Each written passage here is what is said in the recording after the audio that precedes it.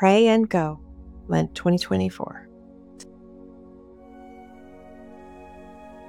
For Passion Sunday, March 24th, from Psalm 31, verses 9 through 16. You could have let my enemies capture me in the narrow straits, but you didn't. You led me out of their trap and set me in a wide open space where I could get away. Still, I need your grace and comfort in my distress. I'm in pain in body and soul. My eyes are scratchy, my throat is raw, and my belly aches. I'm exhausted with sorrow. My whole life is suffering and exhaustion.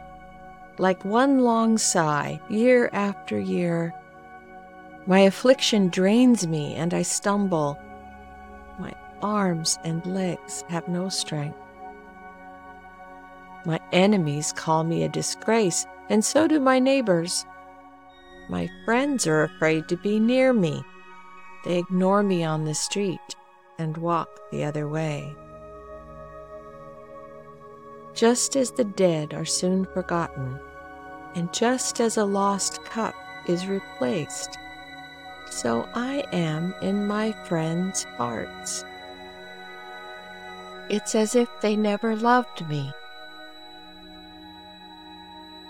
I've heard their malicious gossip. Their fearsome threats were all around me as they conspired to cut me off, as they plotted to kill me. But I trust you, my God. What time I have spent, and what lifetime I may have left, all yours. My survival is in your hands. Save me, God, from my enemies, the ones who would run me into the ground. Smile on me with all your warmth and love. Rescue me in your kindness. Lord, save me from shame when I call on you. Let those wicked ones be shamed instead of me. Isolate them in the shadows of death, where their lies against the just will be silenced.